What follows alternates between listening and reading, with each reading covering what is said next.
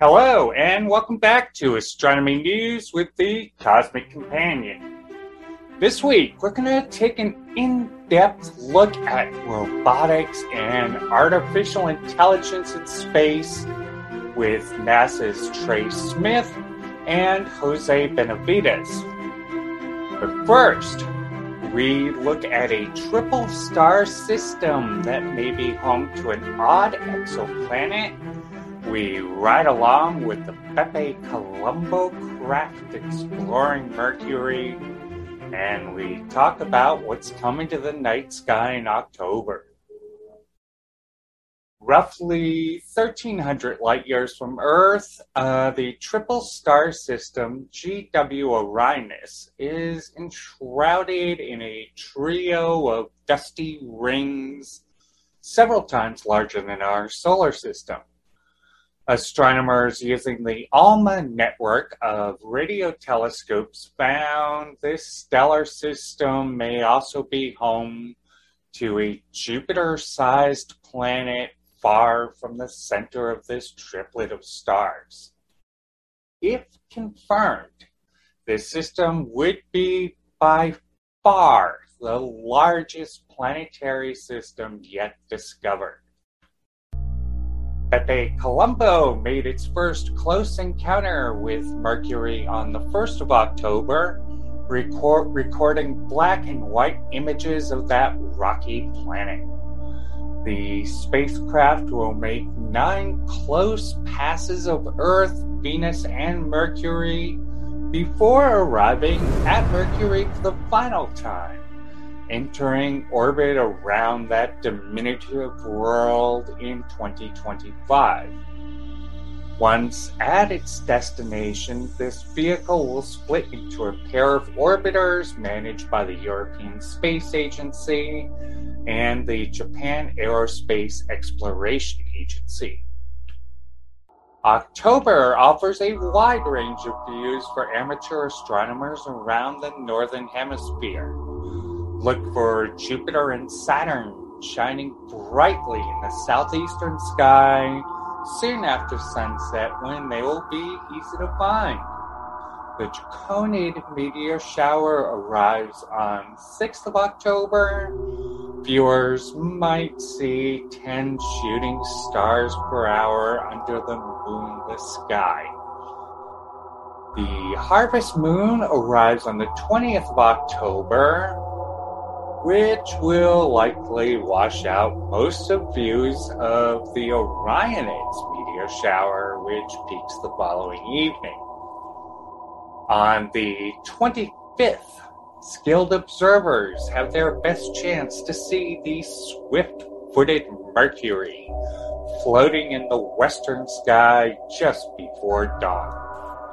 Well-placed views of Venus come 4 days later on the 29th, when the eternally enshrouded planet will illuminate the skies of the southwest just after sunset. Here's wishing everyone out there clear skies. Looking deep into the universe, we see backwards in time, and the oldest light in the universe holds secrets to how everything around us will, one day, end. Meanwhile, stars, planets, and galaxies dance in an intricate ballet, occasionally giving birth to life. We are a fledgling species, just beginning to visit other worlds. We are a way for the universe to understand itself. The Cosmic Companion strives to bring the universe down to Earth, and we depend on your help to make it happen. For information on subscriptions and ways to donate to this program, please visit thecosmiccompanion.net. Thank you. Next up, we talk with Trey Smith and Jose Benavides about robots and artificial intelligence in space.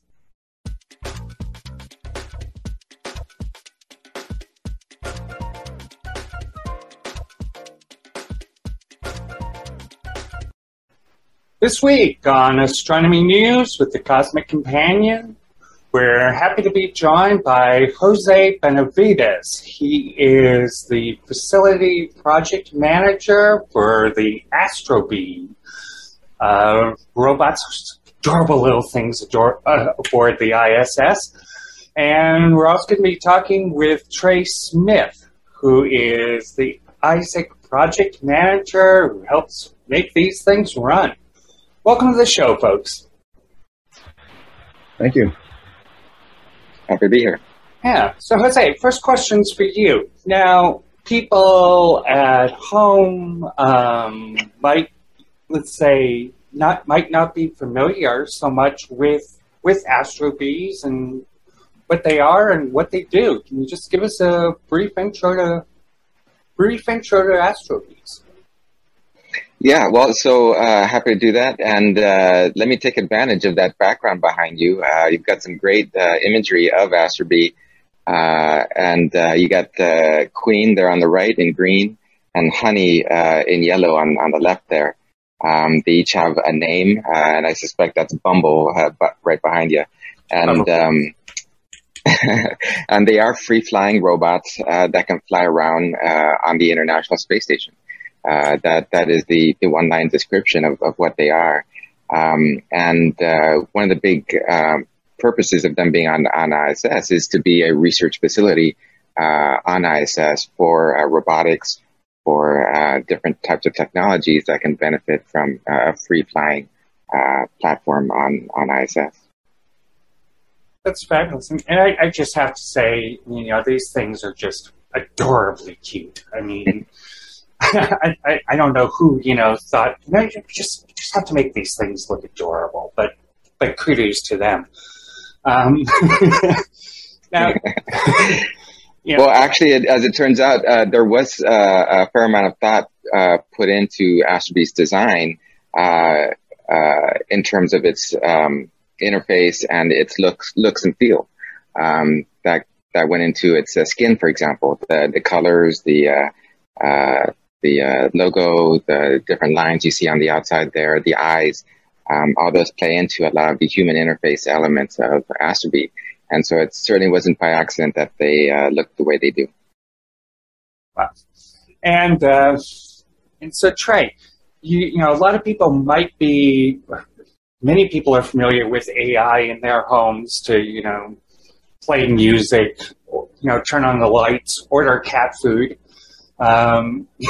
Just give us a look at what Isaac is doing and how that is similar or different to the AI many people may be familiar with. Sure. Well, NASA's future deep space missions will be operating at greatly increased distances from Earth. We may even have missions that are several minutes of light speed time delay away from Earth. So it's very hard for mission controllers to tightly communicate with what's going on the spacecraft. And even if it's a human exploration mission, there may be times when there are no humans present. For example, you could have a Mars mission where you send the return vehicle and put it in Mars orbit well in advance of the crew going there because you want to be sure that they'll have a ride back. But now you have an orbiting vehicle that's out there for years on its own, and it may have maintenance issues. And so we're very interested in having intravehicular robots, robots that operate inside the vehicle that can help out with that kind of caretaking. And because of this very long communications delay, it's difficult for operators to micromanage every detail of what the robot is doing. And so it's very important to have some level of autonomy so the robot can make decisions on its own in order to complete its tasks. Right, and of course that's going to come in, it's going to be essential for the Lunar Gateway, isn't it, for the Artemis program? That's right. The Lunar Gateway has periods of what we call loss of signal when it's out of contact with the ground. And so if there's some kind of a requirement for like emergency response on board the vehicle, it may be very important to be able to do that completely on board the vehicle without needing to be in touch with the ground operator. And Jose, as we look, as we're starting to enter this age of, robotic aide-de-camps, taking care of our space stations and colonies of the future. Are the Astrobees something that you hope to continue building in the future, or is this just sort of the first model of what could be whole generations of robotic systems? Yeah, great question. To begin with, Astrobee is itself an iteration of a previous free-flying system called Spheres. Spheres was operated for over 10 years on the space station, and it was also a free-flying platform. And so we learned a lot from Spheres, first built by MIT and deployed on ISS. We learned a lot about how to operate that kind of facility on ISS. So Astrobee is already an iteration from that. And Astrobee was designed to be very modular and upgradable. And so was designed to operate for many, many years at a time. And so we hope to operate Astrobee as is for years to come on space station. That being said, there's definitely room for improvement and iteration beyond Astrobee, and in particular, looking at future NASA spacecraft, as Trey was referring to. There could be more advanced versions of Astrobee flying on Lunar Gateway or Mars or other vehicles. It's great. You mentioned the future of this, but can you give us a glimpse of what future versions of these robots may be? Yeah, well, I think you and Trey kind of hit on one of the bigger advancements of these robots being more autonomous, more independent, and capable of doing more advanced tasks on their own on the spacecraft. And so that's definitely a big area of research and development where these things will advance in that direction. Another direction that we're looking at for the Isaac project is having multiple different types of robots cooperating together. So Astrobee is in the class of, you could call them mobile inspector robots, but there are also mobile manipulator robots that you can imagine walking hand over hand throughout the interior of a vehicle, but also having much greater dexterous manipulation capability. So they can do things like open and close hatches and look behind panels and unzip cargo bags and move items around. So we're trying to figure out how to get these different kinds of robots to work together. That's great. And as I understand it, one of the next goals is to try to get automated transfers, like between cargo vehicles and the ISS. Can you tell us about some of the challenges you're facing trying to get to this next step and how you're overcoming them? Sure, that's right. So part of the concept of operations for Gateway is that you could have uncrewed cargo vehicles that visit the Gateway facility.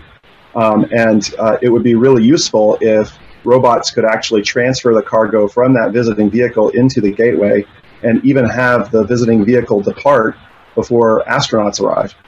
Because you don't want to waste the astronauts' time doing this sort of mundane, repetitive task. You're right. So we've looked at, for example, automated task planning, where you could, as a ground operator, you could say in one command, unload the cargo vehicle, and then the automated planning system would break that down into a number of different tasks for the different robots and supervise them through the execution. So the ground operator is now in a role of oversight, just watching for problems and helping to fix them. But if everything proceeds according to plan, they don't even have to do individual commands. You're listening to Astronomy News with the Cosmic Companion, a podcast focused on making science accessible to everyone, including weekly interviews with groundbreaking scientists. We depend on support from fans like you, helping us bring science news and education directly to listeners around the globe. Visit us at thecosmiccompanion.net/support for information on subscriptions and other ways you can help support this program. Subscriptions start at just 99 cents a month. Show your love of astronomy and space exploration by visiting thecosmiccompanion.net/support today.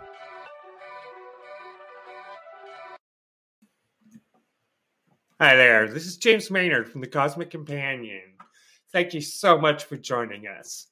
Now, our podcast is put out through Anchor FM. If you've ever wanted to do your own podcast, they're a heck of a lot of fun. Anchor gives you a chance to get your podcast together with all the tools in one place.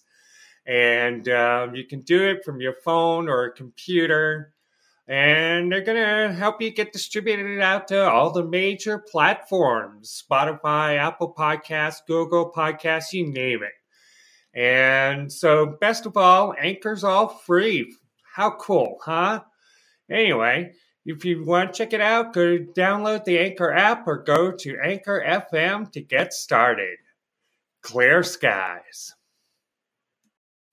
That is so interesting. And so, Jose, how do you see AstroBees working into this, working with the Lunar Gateway and the next steps in this development? Yeah, so AstroBee is the proving ground and the demonstration platform on ISS for advancing exactly that technology. As I said, AstroBee was designed to be very modular, expandable, reprogrammable, and so it's got some advanced computing on board where we can test out the same algorithms, the same automation, AI, even AI type technologies on AstroBee, on ISS, in what we consider a very risk-tolerant environment. That's one of the big benefits of this kind of facility on the space station is we do have crew on ISS. We do have a very short delay with ISS. And so we can afford to test out new ideas, new algorithms, new technologies. And if something doesn't work as expected, we iterate and we get better at it. And so ISS becomes a really great proving ground for developing and then demonstrating this kind of technology before deploying it in more critical applications in the future. And I'd love to get opinion of either of you on this one, but I'd love to know what role science fiction may have played in the development of this technology. It has a lot of input. I think it's a well-known relationship where science fiction informs science development, and then it goes the other way around, right? Where we see some really great concepts in science fiction that were supported by recent ideas of researchers and scientists. And just one example of that was one of the original concepts that inspired Spheres, the previous incarnation of a free flyer on ISS, and it's one of the well-known stories that it was that MIT professor who showed a Star Wars video clip of the I think it was called Amiibo, or a free-flying droid that shoots lasers at Luke Skywalker, where he tries to block it with a lightsaber. Right. And so it's a classic science fiction clip of a free-flying, omnidirectional droid in Star Wars. And so that really did inspire Spheres in its development and deployment on space station for this kind of research on space station. And then as far as AstroBee, of course, there is plenty of inspiration from other robotic applications in science fiction. And one of the inspirations I took was, if you remember the movie with Robin Williams and Flubber, where it's got a free flying robot with a screen on it that interacts with Robin Williams in that movie. It was certainly one of my inspirations as a free flying robot when supporting the AstroBee development. But I don't know, Trey actually also led that development project, and he might have some other inputs. Oh, I led the engineering side. Yeah. Well, I think there were a really wide variety of sort of design inspirations from different films. And I think a little bit of the design DNA in AstroBee might relate to the Wall-E movie. and just to give an example of things that move the other direction, not Astrobee specifically, but in our group, the Intelligent Robotics Group at NASA Ames, there are lots of different projects. One of them relates to what's called dynamic tensegrity structures. So basically, robots that are made of rods and cables, and sometimes look a little bit like sea urchins. One of them being called the Super Ballbot. But it seems that the book Seven Eves by Neil Stevenson makes reference to something that's suspiciously a lot like some of those structures. So that was really interesting for us to see.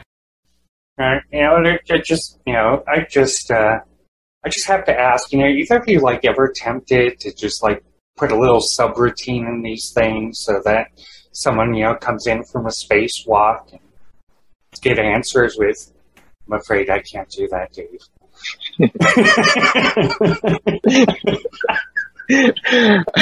Well, I can certainly speak to the fact that the crew on ISS does have a sense of humor on occasion, and it wouldn't be the first time that they joke around about different things. We did have an earlier generation of experimental rovers where when they ran into a problem, they would play a game over sound. That's fabulous. And so, Trey, Isaac, seems to me like Isaac can go and control a lot more. It seems like it has great potential to control other systems. Give us an idea of the expanse and what it can be used for. Isaac itself is a project that will last only a few years, but we're hoping that the technology we develop does sort of live on to these future missions.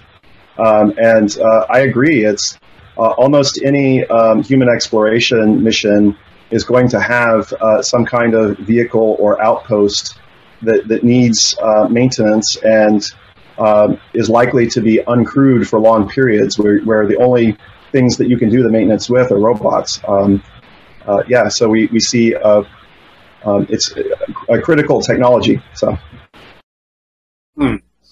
And finally, where's the next step in the development of Astrobees, Isaac, and AI robots in space?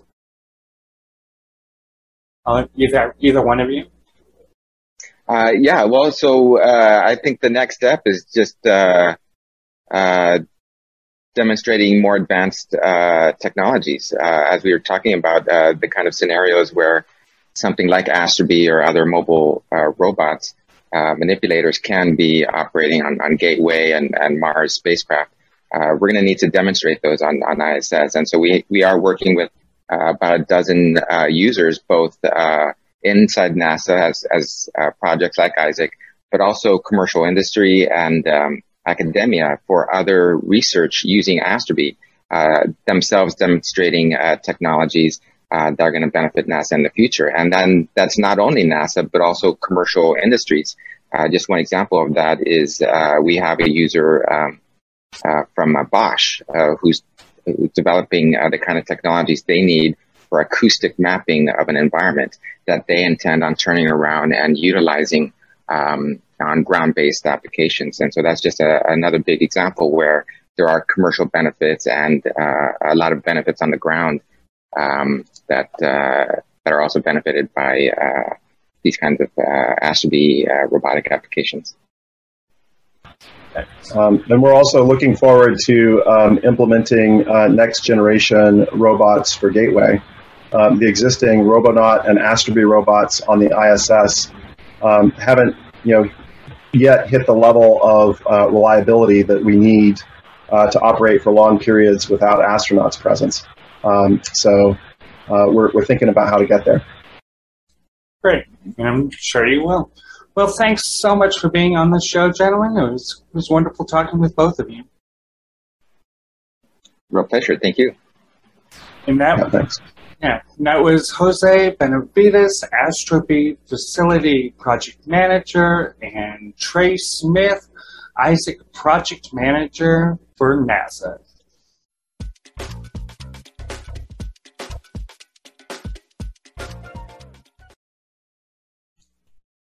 Visit with us each week on Astronomy News with the Cosmic Companion as we bring the cosmos down to Earth and scientists directly into your homes with fun, informative interviews. Next week, we welcome NASA legend Homer Hickam to the show.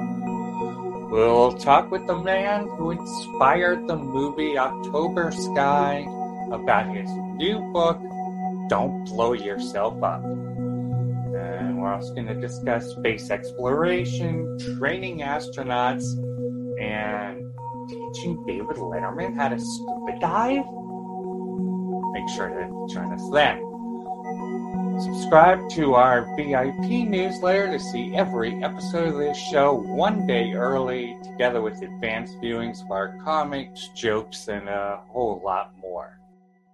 And we depend on support from viewers just like you. For ways to help support this program, including VIP subscriptions, please visit thecosmiccompanion.net/support. Please stay safe, stay healthy, and keep your wonder alive. If you enjoyed this episode of Astronomy News with the Cosmic Companion, please download and share the episode on YouTube, Facebook video, or your favorite podcast provider. Go ahead, Tom. Share it. Remember, you can watch every episode of this show at thecosmiccompanion.tv. For more details on space and astronomy news, please visit thecosmiccompanion.com or thecosmiccompanion.net.